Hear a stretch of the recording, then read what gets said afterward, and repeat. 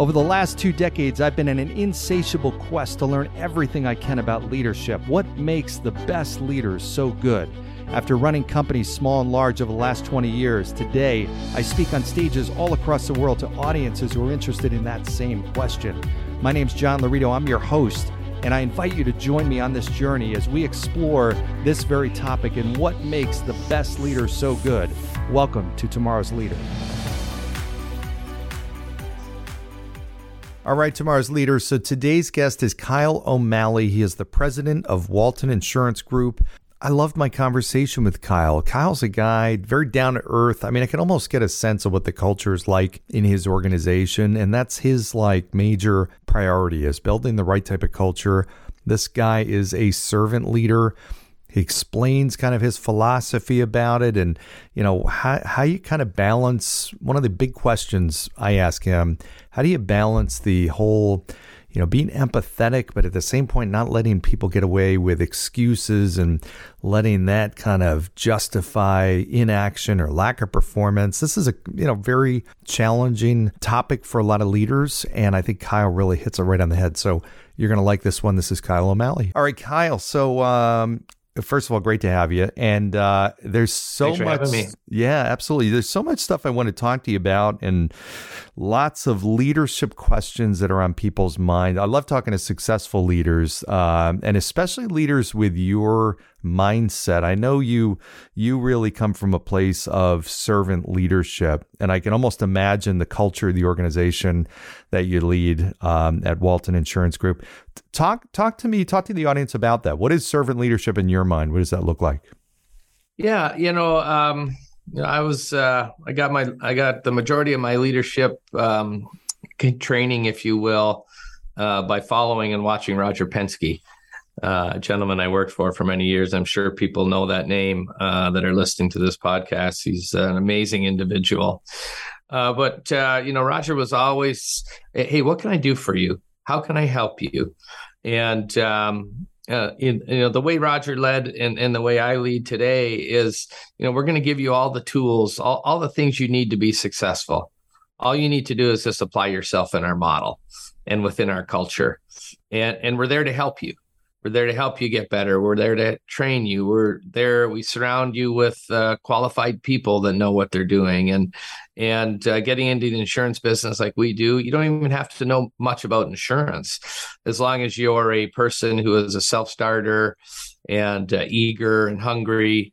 And those are the types of individuals that we're looking for, to grow with in our organization, because we're going to give you everything you need to be successful. And that's a big part of the servant leadership in my mind.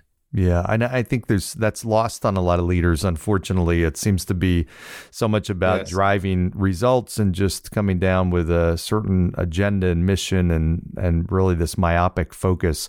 What are the big challenges that you face right now? I mean, you lead a big team. You've got a large organization that's growing.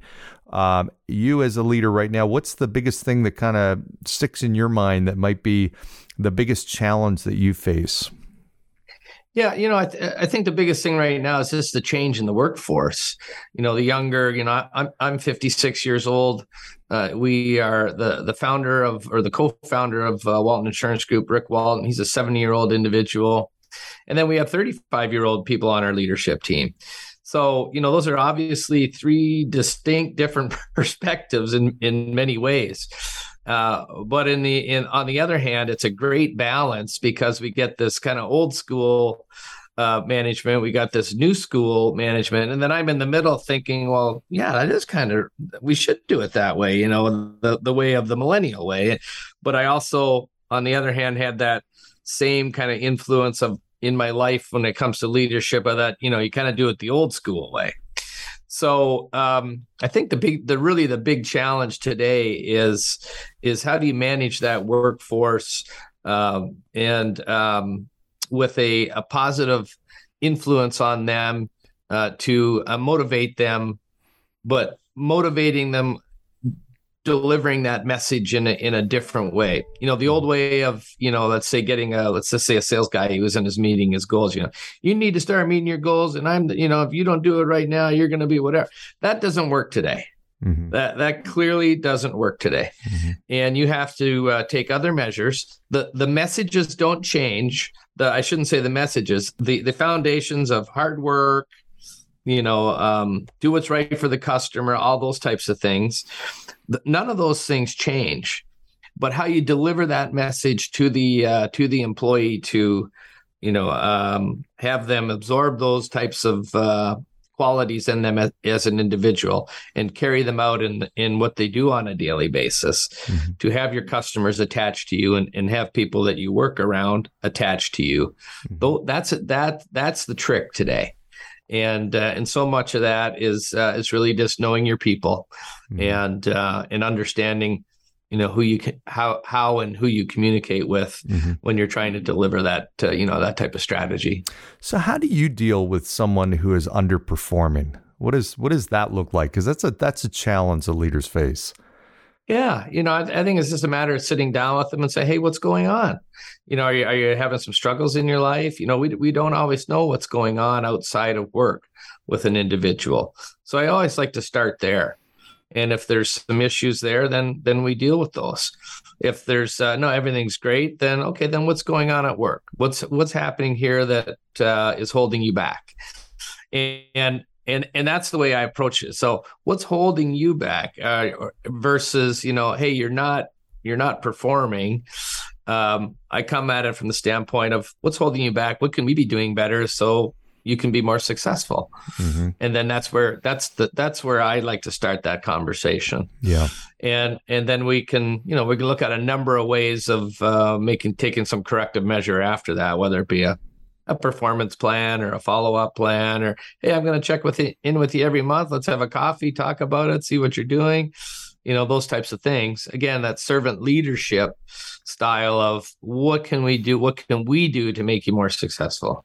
Not me saying to them, yeah, you're not making us successful. Yeah. It's about them. I love that. And it's seeking to understand. And you're almost assuming that it's something external, that you're not assuming that it's that they're choosing to not work hard or choosing to perform at a poor level. You're assuming that there's some kind of obstacle and you're looking for a way to remove that and help them.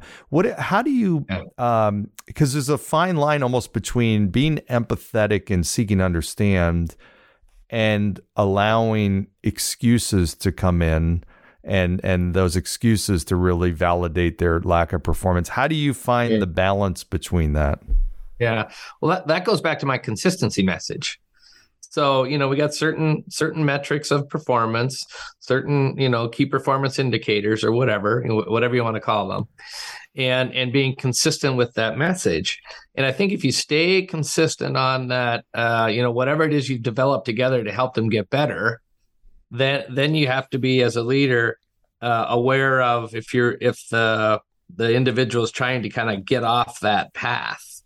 You sit down and you agree to get on a path to get better together, not separately. Get better together. And if you're consistent in that message and they're not being consistent in that message, that's where you have to, hey, why are we going away here? Or like, what's happening? And if that continues to kind of get off the path, then maybe it's just not the right industry for them. Maybe it's not the right position for them. Maybe they're in the wrong seat. There's even another level below of, okay, you're not performing at this, but maybe you'd be really great at this in our organization. Because we have so many different ways and positions in the organization where a person can be successful. So sometimes I've found that when you start a process like that, ultimately you come to realize that, they're not a real salesperson or a producer. Mm-hmm. They're more a hunter person, or there may be more a farmer, type of person where you give them stuff to work on, and then they perform and do all the daily stuff really, really well, but they're not good at, self-management or self-directing or self-starting and those types of things. So again, that goes back to the consistency of the message. If I remain consistent and our management team remains consistent, then those in a conversation like that or a plan like that, if they're getting off the tracks, then you say, hey, that's not what we agreed to. what's going on. So you just kind of always come back to that base foundation that you established. And then if they're getting off the path, then there's some deeper reasons that'll ultimately be uncovered. Yeah, great. Sometimes it's just not for them. Sometimes it's just not for them. Yeah, that's okay. Exactly. And you have to be able to figure that out when that time is and lead them, lead them in a different direction because you're helping them as well as helping the organization. Yeah. I think too many times as leaders, leaders jump to conclusions. It's just not going to be good enough at it. Yeah. And I take it from someone will say that to me. I say, send them over to Coach Kyle. Coach Kyle's gonna help them. Yeah. And if I can't help them, then I know where we are. Yeah. So I think so much of it is just that, is coaching. Yeah. Let's talk a little bit about communication. That's such also a big topic in the leadership arena, and leaders are always learning and trying to figure out ways to communicate better or whatnot, or organizations better. What are some of the mistakes that you see when you think about leaders that don't communicate well or organizations that don't communicate well? What does that look like? Yeah, I just think you leave people too many to establish or answer their own questions. I don't want people assuming certain things. I think it's important as a leader that you set the path of where you're going and have an open door policy. And if people feel like somewhere in the organization we're not going on that path that's been set, then as leaders, we need to know about that, because we make mistakes too. And if I need to be course corrected by a handful of people in the organization that say, hey, Kyle, we met as a group, they said this is where we're going, doesn't really feel like that. What's going on? And so, we seek that feedback. We want that feedback. And then if there is a change that needs to be made in that regard, then we make change. And it's just, to me, it's just that simple. But if you have closed door policies and you're not interested in that employee feedback, then it's really not going to be a successful culture within an organization. I think John, that many people have said this before, culture is king. And, I came to Walton in 2018, it's a 70-year-old business, family run. And obviously there's a culture there. But obviously after 70 years, there need to be some changes. And it's not that there was anything wrong. It's that if you want to get to the next level, we're going to have some different way of how we do things. And so you have to kind of very slowly make those, it's more tweaks than it is sweeping changes. And if you do that correctly over a 3 or 5 year period, you'll be pretty successful. And that's what we've done in the last 5 years under my leadership here. So it's been so much fun. That's great. Well, I can imagine the culture of your organization just in the brief time we've gotten a chance to know each other. And it's amazing. I travel around all over the place and I go to different organizations and work with different teams, and I see you can walk in instantly or get on a call with a group of people and instantly see and feel a culture. You've got there a lot of leaders that might be listening there that are very understanding of the importance of culture, and culture is king. I agree 100%. And they want to start making an uptick in it. They want to change it. They want to turn it around, or they want to improve it, even if it's good. What's one action step for a leader? What's one thing that you might tell them, hey, if they can leave this podcast and do this one thing that might make even a little bit, 1% difference tomorrow, what might that be? Yeah, I really do think you have to meet as a group at least once a month and talk about results but talk about other things. Celebrate successes in the organization, celebrate testimonials of the receptionist that, gets a testimonial from an outside customer that says, hey, every time I call the Walton Insurance Group, I feel like family. And it's because the first person that answers the phone treats me like family. So I think you got to really, really connect with each other, talk about the good, talk about the bad, talk about things you can do better, talk about your results. And again, this for me comes from my years with Penske's organization, and he did this with thousands and thousands of employees, and shares the financial performance, and and how good it is, and where he felt we could improve, and it was always in a team effort on how we could improve. So I think when you start that monthly communication process as a group, and sometimes the group's so big, you have to figure out how to do it in bite-sized chunks. So maybe you may have to, if you're a leader in an organization that has shift work, you're going to have to come in the middle of the night and have some of that communication. Mm-hmm. And these are the things, again, that Roger used to do at the UAW at Detroit Diesel. They'd communicate with thousands of people over the course of a week, every quarter. So it's a little more for them because of the size of the employees, or size of the employee group. But that monthly meeting for us, we gather, again, talk about what's going on in each area of the business, and celebrate successes, wins, losses, and what we can do better. And I think if you do that, I know if you do that, generally, if you're happy at work, you're happier at home. So ultimately, what we want people to be able to leave here at the end of the day and get home and have a great home life, and not be worried about things that are going on at work. And then that perpetuates into a better home life. So when they come into work, they're in a better frame of mind to be here. So we want as much as we want to them enjoy a family at home, we want them to have a family here at work as well. And sometimes that's sometimes the only stability that an employee may have, because maybe they have a poor home life. So we feel if we can have an awesome work life and work family, that there's trickle down effect with that.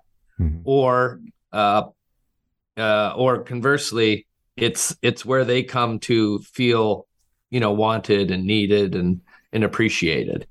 And I think that has a lot to do with, success today. And I've always been a believer as all things start at home, but they can also start at work.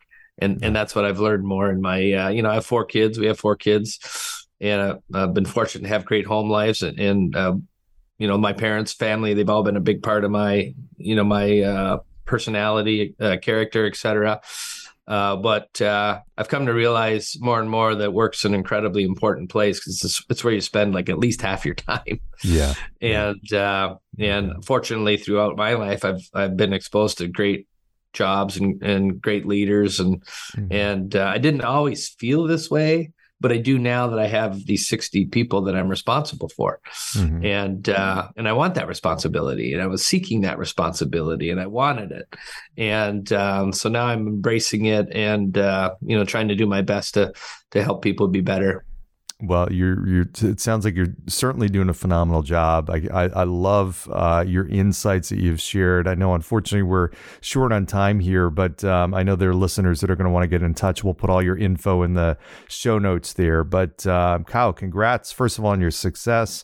I understand, obviously, the organization has grown and doing tremendously well under your leadership, and you've built a terrific team. So keep up the great work. But it's a team. It's just one person. I always say, management is 1 + 1 = 2. Leadership is like 1 + 1 = 4, maybe 5, maybe 1 + 1 = 0. Yeah. It's addition by subtraction. Yeah. So I think as leaders, you gotta surround yourself with other great leaders. And we have that here. There's, we couldn't do this I couldn't do it without the people that we have, and certainly without the employees that we have. So it's just really, really fun. Excellent. And I think if you make it fun, it can be a great place to be, and people enjoy that. Excellent. Well, thank you for joining us today, Kyle. Appreciate it. I hope you come back another time and we'll take a deeper dive in one of these topics. Yeah, would be happy to do it, John, anytime you want to chat. Excellent. And thanks all for joining today on today's episode of Tomorrow's Leader. We've been here with Kyle O'Malley, the president of Walton Insurance Group. Great organization. We'll have all the information about Kyle and Walton Insurance Group in the show notes with links and all that kind of good stuff. In the meantime, like, share, subscribe, go down below, give a 5-star review, and we'll see you next time. Thanks. Thanks for joining us on today's episode of Tomorrow's Leader. For suggestions or inquiries about having me at your next event or personal coaching, reach me at john@lauritogroup.com. Once again, that's JOHN@LAURITOGROUP.com. Thanks. Lead on.